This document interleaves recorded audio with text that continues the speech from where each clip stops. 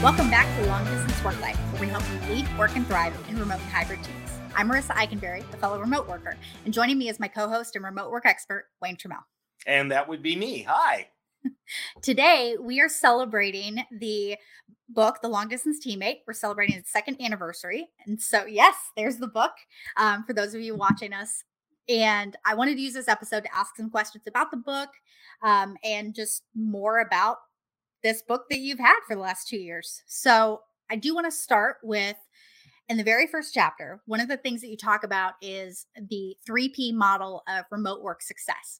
So for those who haven't read the book yet, this shows the three factors that impact the overall quality of remote work. So first off, can you explain this model for our listeners?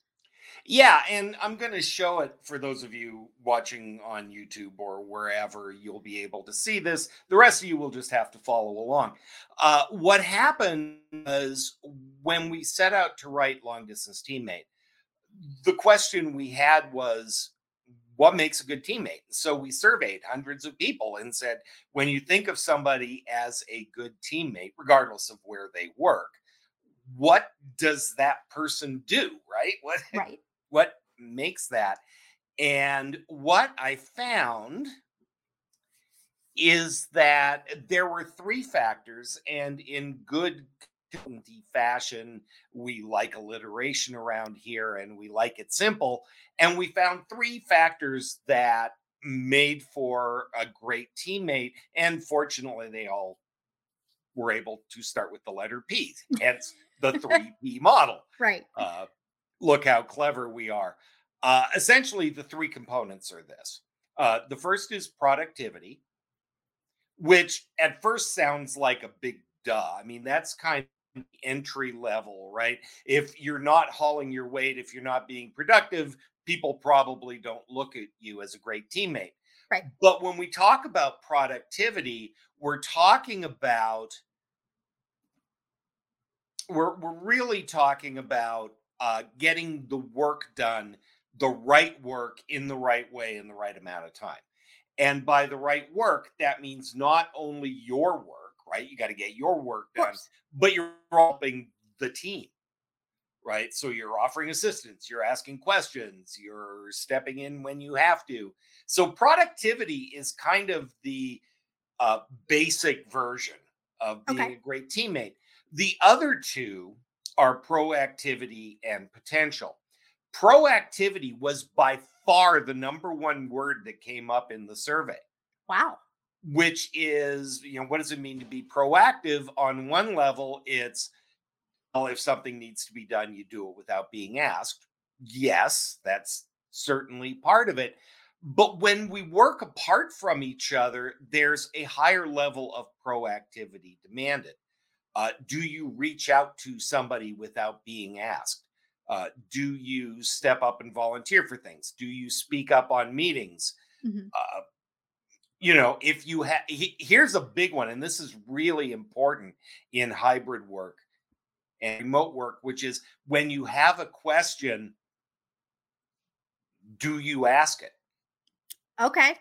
Because so often when we work remotely, it's like, well, I'm not really sure, but I don't want to bother anybody. I don't know what Marissa's doing right now. And so I don't want to interrupt her or be a pain or look like I don't know what I'm doing. And therefore, I'm just going to kind of keep digging until I put myself in a very deep hole. Yeah, it's so interesting Uh, the questions that we would normally ask if we were in the office, but we choose Yeah, not we'd to be much remotely. more comfortable asking them. And those include questions of our managers. Hey, Mhm. Kevin, you've given me three things to do. What's the priority, right? Which order do you want them in? Right. Which is the kind of question that creates major heartburn when you're working remotely because, you get on a call and the boss says, "Hey, can you do this for me?" And you go, "Yeah, sure." And you realize you don't have all the information you need, or you've got time challenges or something. And you step up and ask those questions? Right. Well, great teammates are proactive. They will volunteer to help without being asked. They'll say, "Hey, it sounded like you were struggling a little bit. Do you need some help with that?" Mhm.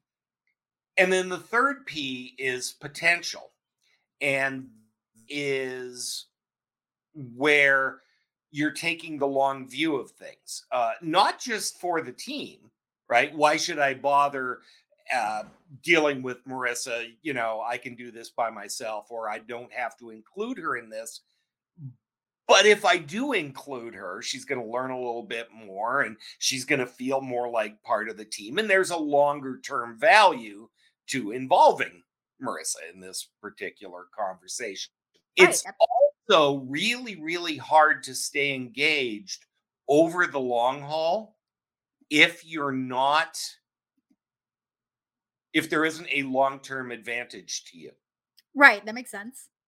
So, it feels very much on this show. And anytime you talk about leadership and teamwork, it always feels, particularly for the manager, like you're giving and you're giving and you're giving and you're taking one for the team. After a while, the tank runs dry. Right. When you say, why am I doing this? Right? Why am I taking, let's take team communication. It can be very transactional. Why Mhm. should I take the time to ask how you're doing and how your weekend was? Well, because we're going to build a relationship and we're going to like each other a little bit more. And if you like me, you're more liable to help me out and be proactive. Yeah, and you talked about this with Carolyn Stern, about why we should be asking these personal questions and how, Yeah. the more engaged you are and the more we feel like human beings and not task completers, like that's really important. And so, yes, great teammates take one for the team on occasion, and we do give and we do go above and beyond. But there's a little bit of self interest for us in that. Of course. Besides which, just it's more fun when you like that you work with and the energy is high and those types of things. So the three P's are, I think, if I look at everything that's in the long distance teammate, Mhm. there are a couple of things, but the thing that resonates with our clients, the things when they say, well, we're trying to build a culture or we're trying to build the team or we wish people would work together better. Well, what does that mean? Mhm. Right? Well, you've got three areas, right? Are they productive? Are they helping the team be productive? Are they proactive with each other? Right. And are they taking a kind of longer, non transactional view of the work? And it's amazing how many people go, oh, because a lot of people, individuals now, really believe that as long as they do their work, that's what matters. And when we work remotely, it's really easy to go down that rabbit hole. Mhm. Um, you know, Before the pandemic, when remote work was this lovely theory that we were all looking forward to someday, Harvard Business Review did a really famous study. Okay. And they said, do, and the headline, of course, was people who work from home get more done.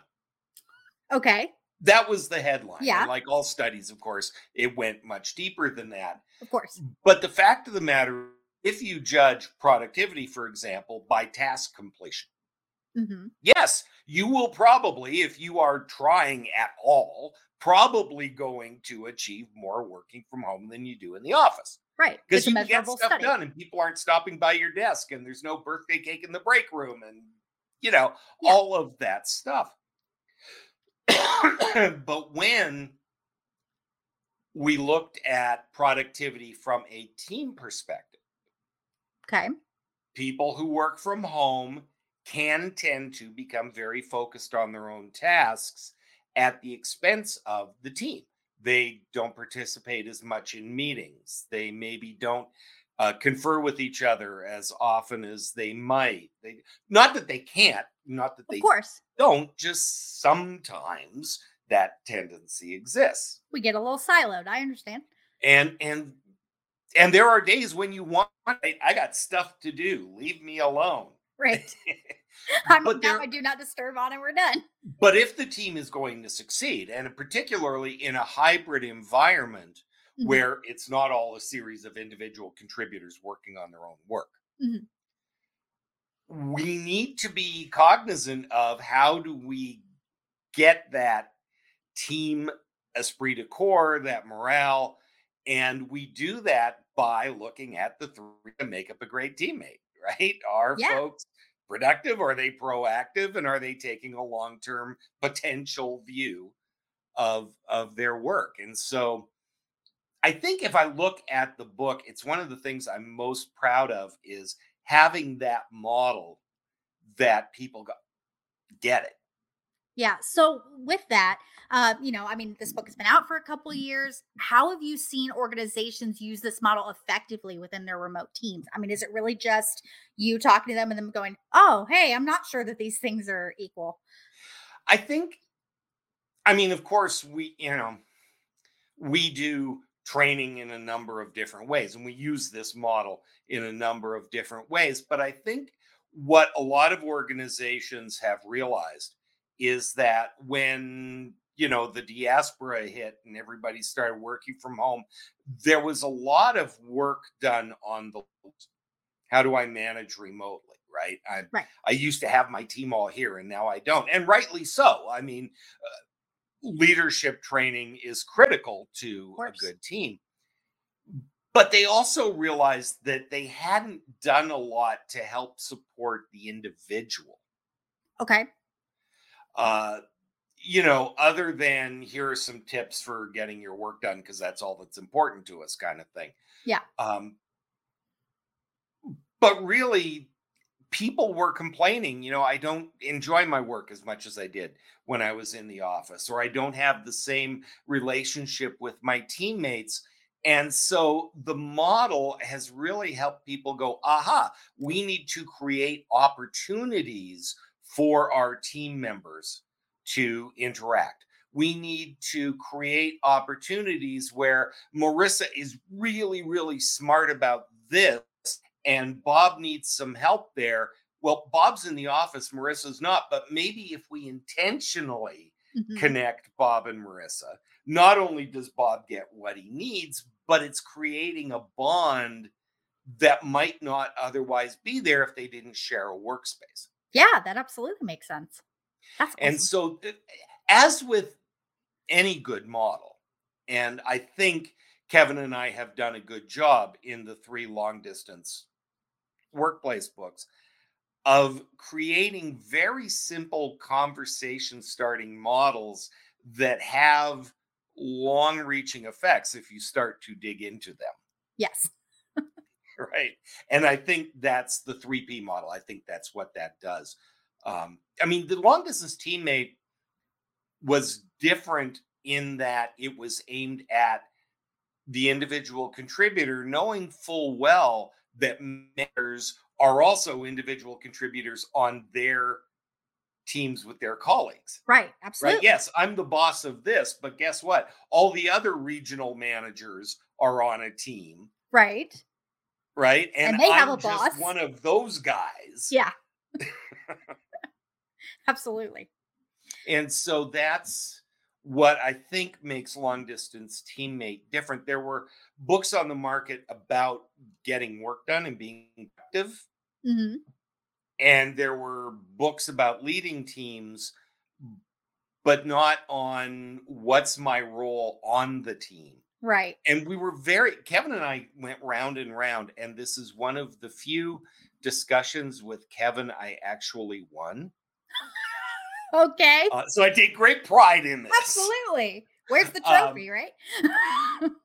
we started talking about team members, Okay. and everything was the team member. And then we realized that there's a difference between somebody who's just a member of the team Hmm. and somebody who people consider to be a great teammate. Okay. And just like we aspire to be not just bosses, but remarkable leaders, I don't want to just be a member of the team. I want people to think of me as a teammate. That's a huge distinction. I hadn't thought about that before. Because you can be, especially on teams full of individual contributors, you can be a perfectly productive member of the team. You Mhm. get your work done. If somebody asks, you respond, but people don't think of you. There's an emotional component Yeah. to the word teammate. that is different than just being another guy that answers to the same boss. Yeah, so I guess all of us need to ask ourselves, like, are we a team member or a teammate? And that's the focus of this book. And I still don't think there's anything exactly like it, but certainly when this came out and the Mhm. timing was what it was, certainly nobody else was having this conversation with readers. Right. Well, and given that too, so, you started writing this book in what we have called on this podcast before the before times. And, so right as, a third of the workforce was beginning to work remotely. So, what was it like to write a book that was so relevant to a topic that was currently spreading through the world? In some ways, it was a little frustrating because the publishing cycle and nobody cares about this. This is inside baseball, Okay. but the publishing cycle, it can take over a year from the time a book is finished till the time it comes out into the world. Well, by the time we finished the first draft January of 2020, and then we had to do the second round of edits Hmm. come March and April. Well, March and April, all of a sudden, we were in the depths of the first wave of the pandemic. Yeah. And so we had to look at the book and go, do we need to change and tweak certain things? Right. And what we found, blessedly, was not a lot. That's awesome. We had been, I mean, we have an advantage in that we have been teaching leadership, and I had an expertise in the kind of remote and virtual piece for several years before things got critical. Right. And so we were already having these conversations and already talking to people about them. And the analogy I was using, I felt a little bit like the guy with the sandwich board standing there saying, the end is nigh. And now I just have a new sandwich board that said, told you. Right. But the timing was both fortuitous and I think speaks to the fact that Kevin and I and the KG group are always trying to look at what's next. We're not just resting on here's what we know work. It's what's going on in the workplace that's going to impact that. That's what we do Right. pretty well. I mean, the same was true when Long Distance Leader came out. And with our new book coming out, The Long Distance Team, it's very focused on culture and team formation. And as we're looking at return to office, that's all our clients are talking about. So again, the timing is really good. You know, in a selfish world, we have liked to have it out 6 months ago.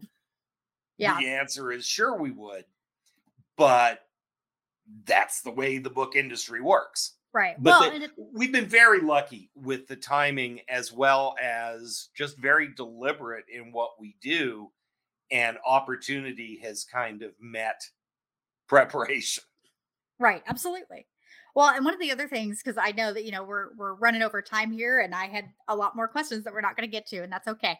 But one of the things that, because inside baseball, whatever, like, you're in Vegas, Kevin is in Indianapolis. Like, this book was largely written remotely. I don't think you guys got together in person for this one, did We you? did not physically get together. I think we were together in Chicago for an evening Okay. at a client Yeah. event. And we were starting to out the book. Hmm. But I think when people say, can you collaborate and can you do good work and can you do innovative work? I kind of Yes. go, yes, apparently it can be done. But then you realize that I have worked for Kevin for almost 7 years now, and we have never been in the same place at the same time more than 4 times a year, ever Yeah. in the time that we've worked together. And certainly in the pandemic kind of main body of that, we didn't. But we work together really well and we use our webcams and we Of course. collaborate effectively and all of that stuff. And frankly, if you know anything about the co-writing process, not being within physical grabbing distance of each other was probably a blessing in its own way. Probably in many ways. You know, I know that there are obviously a lot of questions I didn't ask that I'm just not going to get to because we're running out of time. But is there anything that I didn't ask that you wish that I would have had time for? Maybe we can answer that before we close.